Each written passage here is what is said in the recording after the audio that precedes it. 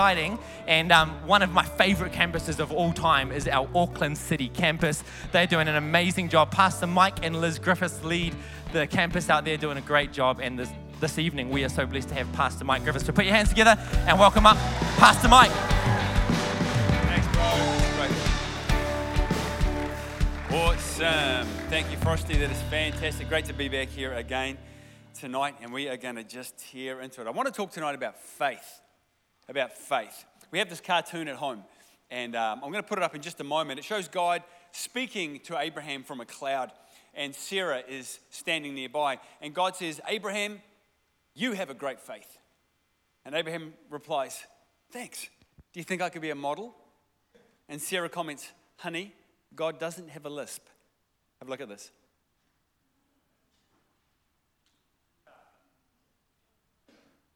That is a very funny cartoon. Very funny. The tragedy is that many of us are going, "Hey, I don't get that. I don't get that at all." So like it's the whole, if he's got a lisp, if God had a lisp, you have a great face, which would come out as you have a great faith. I have to explain this now, or else at various times throughout my sermon, people will start laughing and just ruin the whole thing. Anyway, the point being this: I don't know if God loves a great face, but I know that God loves a great faith. In Hebrews 11 verse 6, it says, "Without faith," okay, people are slowly getting it. I'm not going to show that cartoon again. It just takes too long. Without faith, it is impossible to please God, because anyone who comes to him must believe he exists and that he rewards those who earnestly seek him. See, this faith thing is intriguing, because again and again, Jesus said to people that it was their faith that somehow changed the game. It was their faith that somehow procured their healing, or it was their faith that somehow was integral for them being saved. But what if we don't have faith? Just being real tonight, there are plenty of times, when it's like, "Hey man, we're believing for this," and it's like, "Woo, I got no faith for that." I'm sure, if you got faith for that, that's awesome. I am struggling to believe that could come to pass. That's just a reality. You want to hang out with Pastor Luke for a while when it comes to buying stuff. And it's just like, I cannot see how that is going to happen. And then it does. It's just astonishing. But what do we do when we don't have faith? Because the reality is that plenty of times, if we're honest, all of us, we have moments, we have days, we have seasons when we are not faith-filled. And we just don't feel it. We just can't get ourselves to that place. So what is faith, to start with? Faith in the English translation is translated into three words: faith, trust, and belief. But in the Greek, it's just one word. It's just one word that encompasses all three of those meanings. Those three words mean to believe in the existence of, to have faith in the goodness of, and to trust in the action of. So faith is believing God exists, having faith that he is good, and trusting that he is acting on your behalf. For some of us, write that out, stick it up on your wall, read it to yourself every day. That'll change your life.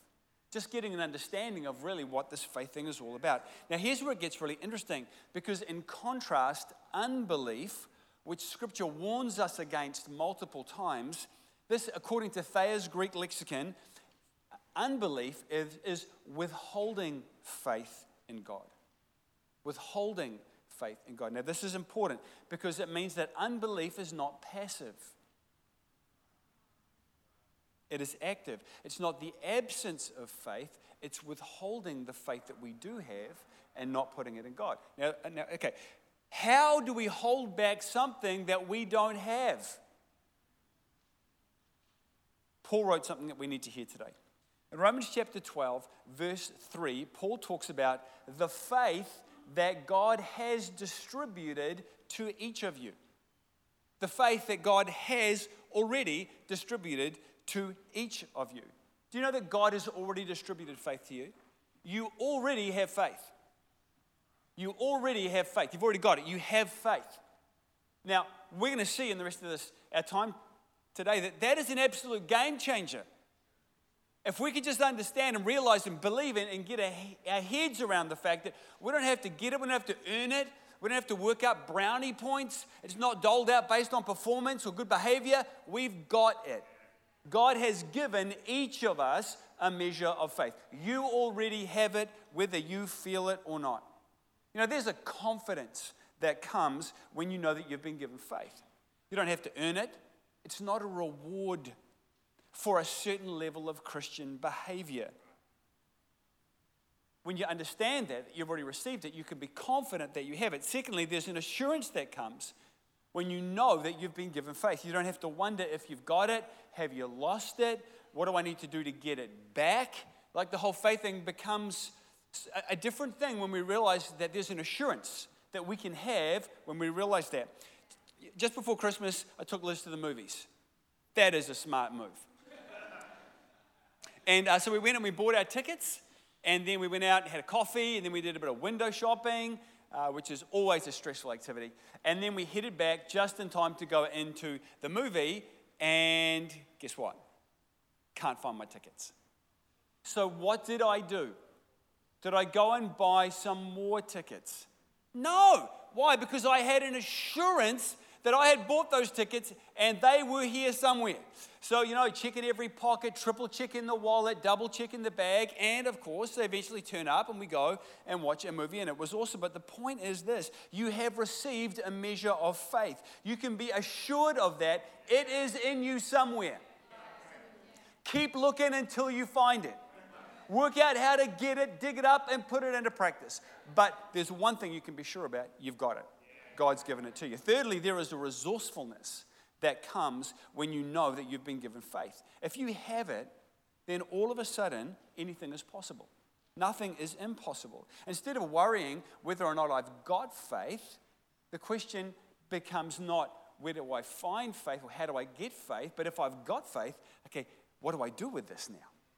What are the options going forward? How will God move through me? It's not will God move through me? It's how will God move through me, because I've already been given faith. You know, being on oversight, like I said before, with Pastor Luke is an experience. When it comes to buying property, Pastor Luke, he just has faith for this stuff. Like he just has a complete confidence and assurance that if God says, yeah, it is going to happen. And so then it becomes quite exciting for Pastor Luke, because it's like, okay, well, how's it going to happen now? Like, how's God going to do this? How can we find a way to do this? Because I absolutely have confidence that this is going to happen.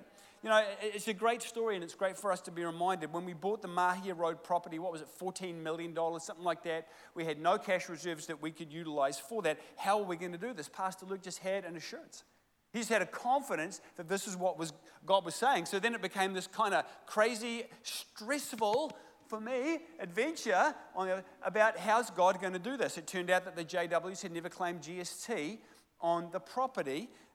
We were able to claim back the GST from the government before we bought it, which then gave us the deposit to buy the property. That's now our huge and growing Manurewa campus. It's our Elam Leadership College. And there are similar stories for everything that God does here through property, through Pastor Luke. It is unbelievable. It's not, do I have the faith to do something? It's because I have faith. What something will God do to bring this about? You see, God wants to change the world through you and me. God wants to change the world through you and me. It's just the simple reality. And when you look at the history across nations about what has produced prosperous nations, what has produced life-giving democracies, what has produced these things, there's been a study released, I think it was just last year, by this guy who ran all these statistical analyses on just monstrous amounts of information, and he couldn't believe the results he got. And he has been challenged from every significant statistician around the world. It's unbelievable. But what he's found is that nations that have had missionaries, that have brought the gospel, that have sought to win people for Christ, are nations that have the blessing of God on them. And you can see that throughout history. I'm telling you, God wants to change the world through us. And he has done it, and he will do it again. But humankind has an enemy. The devil, the author of evil, he just wants to steal. He wants to kill and destroy what matters most to God. His plans and purposes are to wreck the world and to wreck your world. He wants to come against everything good in you because you are the thing that matters most to God. The devil can't touch God. So he tries to touch what matters most to God, which is us. That is why there is so much strife and evil in the world. And here's the interesting thing, because it is only faith that overcomes the corruption and evil in the world. 1 John 5 verse 4. This is the victory that has overcome the world. It's our faith. The devil hates that Jesus has given us faith. The devil hates that Jesus has given us faith. Faith is a powerful, practical weapon against evil, and that is why he tries so hard to get us into unbelief.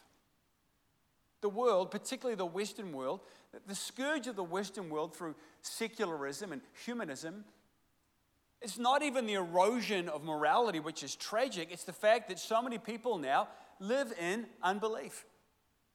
You see, every atheist out there has actually got a seed of belief in them. How do I know that? Because the scripture said God has already given every man a measure of faith. They've got it. The problem is they are withholding it. That's all the devil's got to do, is to get us to withhold the faith that Jesus has already put inside of us. You know, faith pleases God. Faith pleases God. Hebrews 11, God loves it when we trust him. When we step out in faith, when we have a go, when we listen to that little nudge of the Spirit, when we go, okay, I think this is what God's wanting to do. And then we move out and we take a step and we do something. We were in worship this morning in City Campus. We got to the third song and I'm going, Holy Ghost, what do you want to do? I felt the presence of God. Holy Ghost, you're here. What do you want to do? And I just felt God say, go for salvation. I'm like, no, that's not in the run sheet. It's a great idea, but we'll do that later. I just felt God nudging me. No, this is the moment. This is the moment. Like, oh yeah, no, look, that's cool. I'm just not so sure if that's going to work, you know. So I just got up and I did a salvation call. And we had more people raise their hands to receive Christ in that service than we have in any service in the last 5 years. What do you do with that? What do you do with that? Faith pleases God. Faith pleases God. Secondly, faith allows the power of the Holy Spirit to flow and to move. The devil hates that. You know, when the woman with the issue of blood pressed through the crowd to touch Jesus, she wasn't playing tag. She had a faith that Jesus could heal her. She had an assurance that it was possible. She felt a confidence that she should attempt it. And she took a bold action that drew power from God, drew power from Jesus. She didn't know how Jesus might heal her. Jesus could have healed her in 100 different ways. Do you realize that? It's like the guy who comes across a lamp and he rubs the lamp with a cloth and a genie pops out and the genie says, you have one wish. And he goes, hold on, I thought I meant to get 3. It's okay, don't look a gift horse in the mouth, we'll go for 1. He says, I want to be irresistible to women. The genie replies, your wish is granted. And poof, he is turned into a puppy. There's more than one way to get an outcome. You see, the woman with the issue of blood, her faith didn't work out how Jesus would do it. She didn't even know when Jesus would do it. But she just had the faith that he could. And Jesus felt in his body, the scripture says, like it was a physical thing. He felt the power flow out of him. It was a feeling. And when that power left him, instantaneously healed her hemorrhage. What did Jesus say? Mark 5:34. He said, daughter, your faith has healed you. Go in peace and be free from your suffering. The devil hates that. And thirdly, faith saves us from our sin, from our past, from the spiritual consequences of tragic decisions and terrible actions. We are saved, and how are we saved? Simply by faith. It's the craziest thing. We're saved by faith, and it's the gift of God. You know, in Luke chapter 7, a woman, a prostitute, we're told, comes to Jesus in faith. She's carrying a jar of ridiculously expensive perfume, trusting that while everyone else in that room was judging her, including the religious leaders, she had a measure of faith that Jesus was going to accept her, that Jesus was going to receive her and the offering that she was bringing. She demonstrated her love for him. Now, here's the interesting thing. She did not say the sinner's prayer. She did not do Alpha. She did not go through Growth Track. She didn't do a quick run through the 10 Commandments and confess every one of the sins like some people say she should have. She simply trusted Jesus, came to him, and loved on him. And Luke 7 verse 50, Jesus said to the woman, your faith has saved you. This faith thing, I tell you, that's faith, and you have it. So the question then is, how do we use it? How do we use this faith thing? And the one thought I want you to take away, team, tonight is this. Faith is a state. Now, faith is also a number of other things. It's a mental discipline. It's a decision we make. But integrally, faith is a state. There is an emotional and spiritual and physical state or attitude that when we are in it, anything can happen. Faith is an emotional state that produces a physical action that gets a supernatural response. That means that when we're in a faith state, more often than not, you can feel it. Phil Pringle, amongst other things, says faith is a feeling. Now, we sometimes hear the phrase, no, we shouldn't live by our feelings, we need to live by faith. Don't live by your feelings. Look, it's a well-meaning phrase that someone once came up with to give to young Christians who would be up one day and loving God and down one day loving the next because they were living according to their feelings. However, it doesn't mean that faith is not something that we experience internally. Look, let's think about it. Did David run out to faith Goliath? Did faith Goliath? He did faith Goliath. Did David go out to face Goliath, shaken like a leaf and wondering what his chances were? Not in the slightest. David went out there full of confidence that the big fellow was going down. He was in an emotional place where he was just ready to go. If I was facing Goliath, you would see me facing Goliath from somewhere way the back there. But David, it says he ran towards Goliath. Like he ran towards him. He could not wait to get in his face.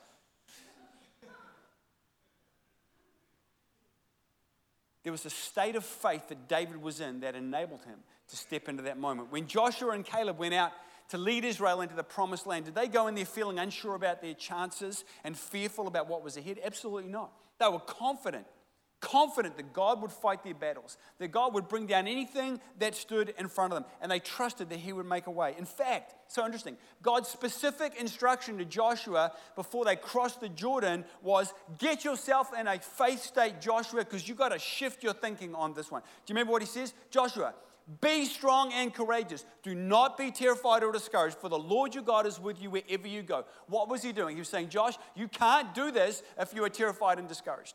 You're in the wrong internal state. You've got to get strong and courageous. You've got to find that. You've got to drag it up. You've got to step into that. You've got to own that, because when you go in there, you're facing giants. And you need to be in that state of faith. Did Paul go through his ministry years feeling he was jinxed?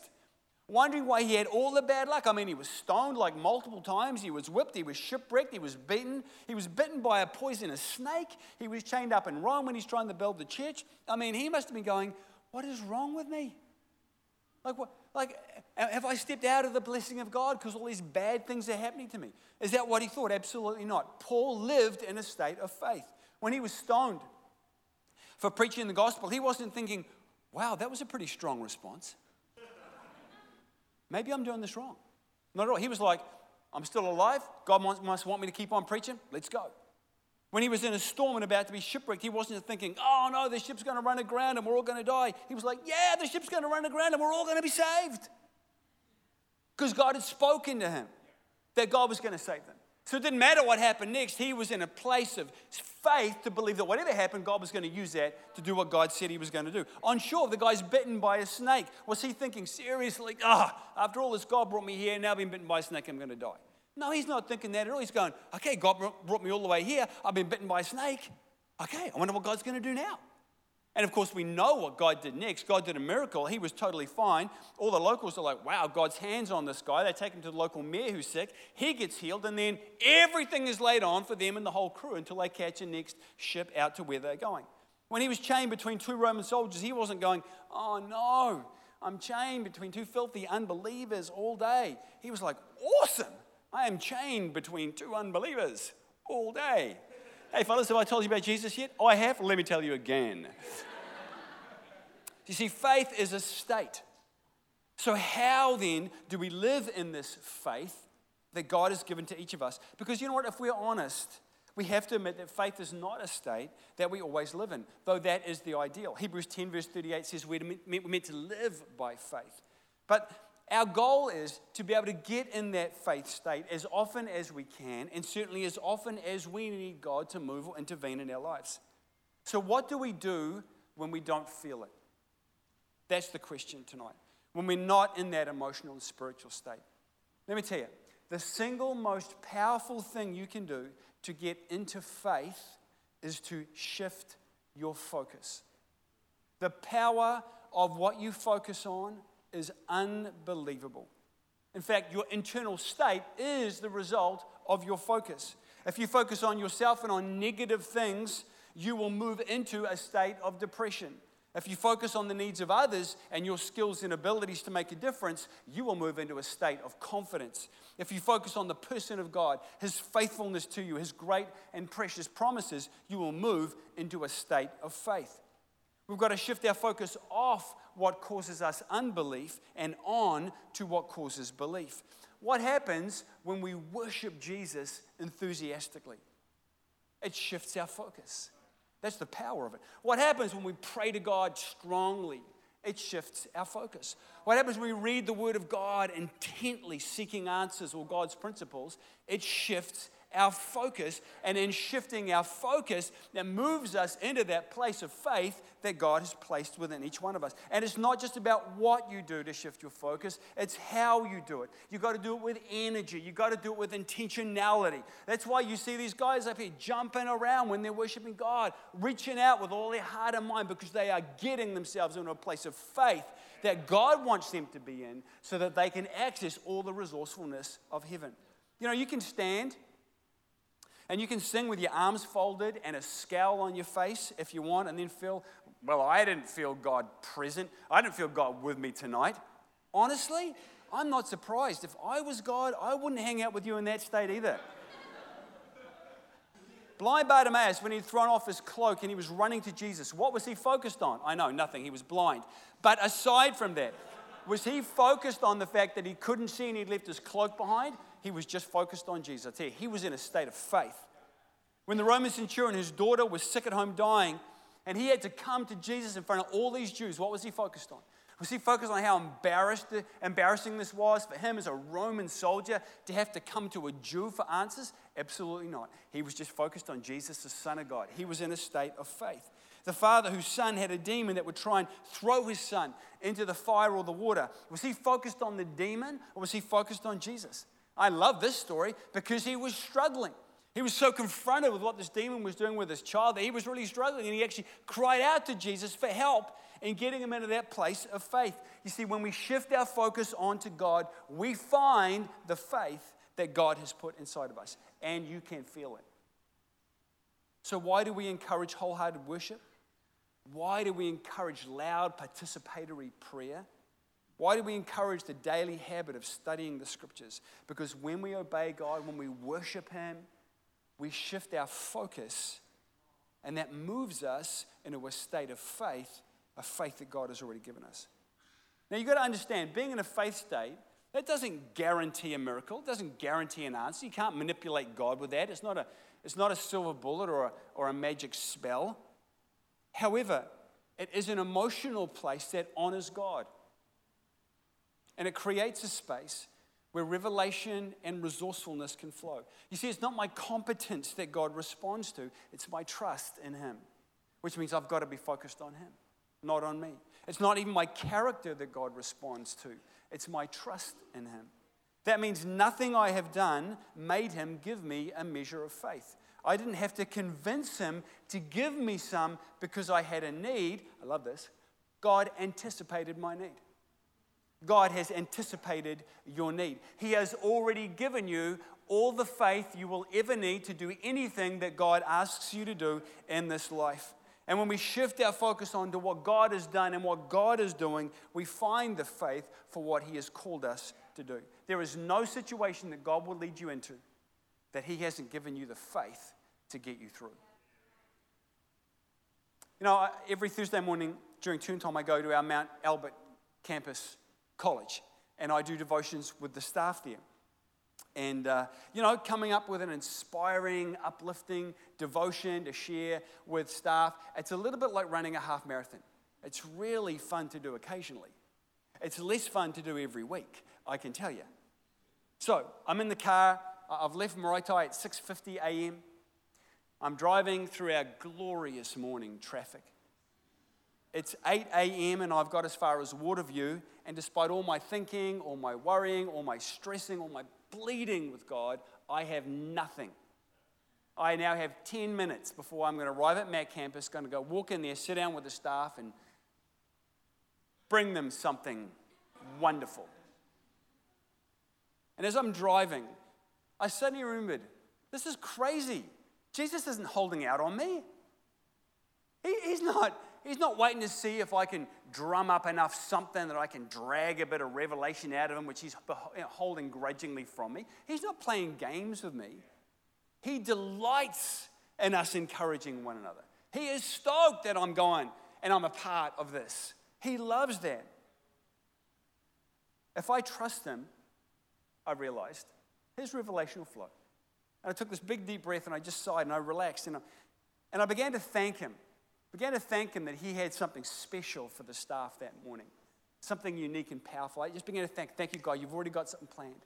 Yeah, thank you, God, that you delight to drop that into my spirit. When the time is right, I trust you with that. Absolutely fine. I thanked him for the lesson I was learning about faith and for the many lessons that I've learned over the years from wise and caring leaders, from friends and from colleagues. And it jumped into my mind. I remember how lucky I was when I was teaching.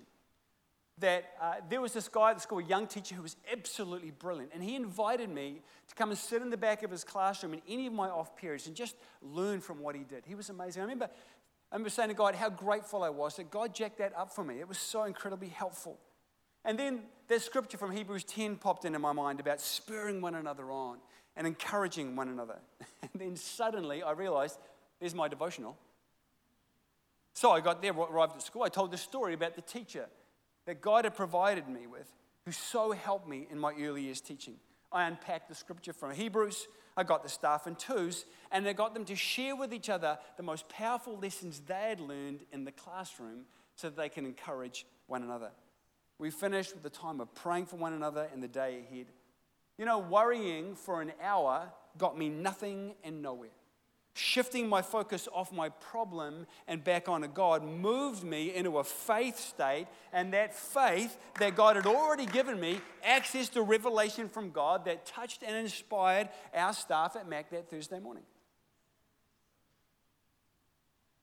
I'm telling you, all of your worrying, all of your doubting yourself, all of your recriminations for your past failings or the thing that you didn't do so well yesterday that maybe you should have done. You can go through that if you want to, but I'm telling you, it's only faith that will bring to you the things that God has for you. We've got to learn to shift our focus. How are we doing for time? Okay. Romans chapter 4. Let me finish with this. We'll get the team up in just a moment. Romans chapter 4. I love this story about Abraham. This is a great illustration of exactly what we're talking about. This will be the final picture for tonight. Against all hope, it says, Abraham in hope believed. What does that mean? He had faith. And so became the father of many nations, just as it had been said of him, so shall your offspring be, without weakening in his what? Faith. He faced the fact that his body was as good as dead since he was about 100 years old, and that Sarah's womb was also dead, yet he did not waver through what? Unbelief. Unbelief will make you waver. Unbelief will make you wobbly. He did not waver through unbelief regarding the promise of God, but was strengthened in his faith, aka got himself into a faith state and gave glory to God, being fully persuaded that God had power to do what he had promised. Now, I love Abraham because he doesn't live in fantasy land. He's not walking around going, I'm not 100, I'm not 100, I'm not 100, I'm not 100, I'm not 100. Like he's not positive affirmations. I'm young and virile. I'm young and virile. He didn't do that stuff.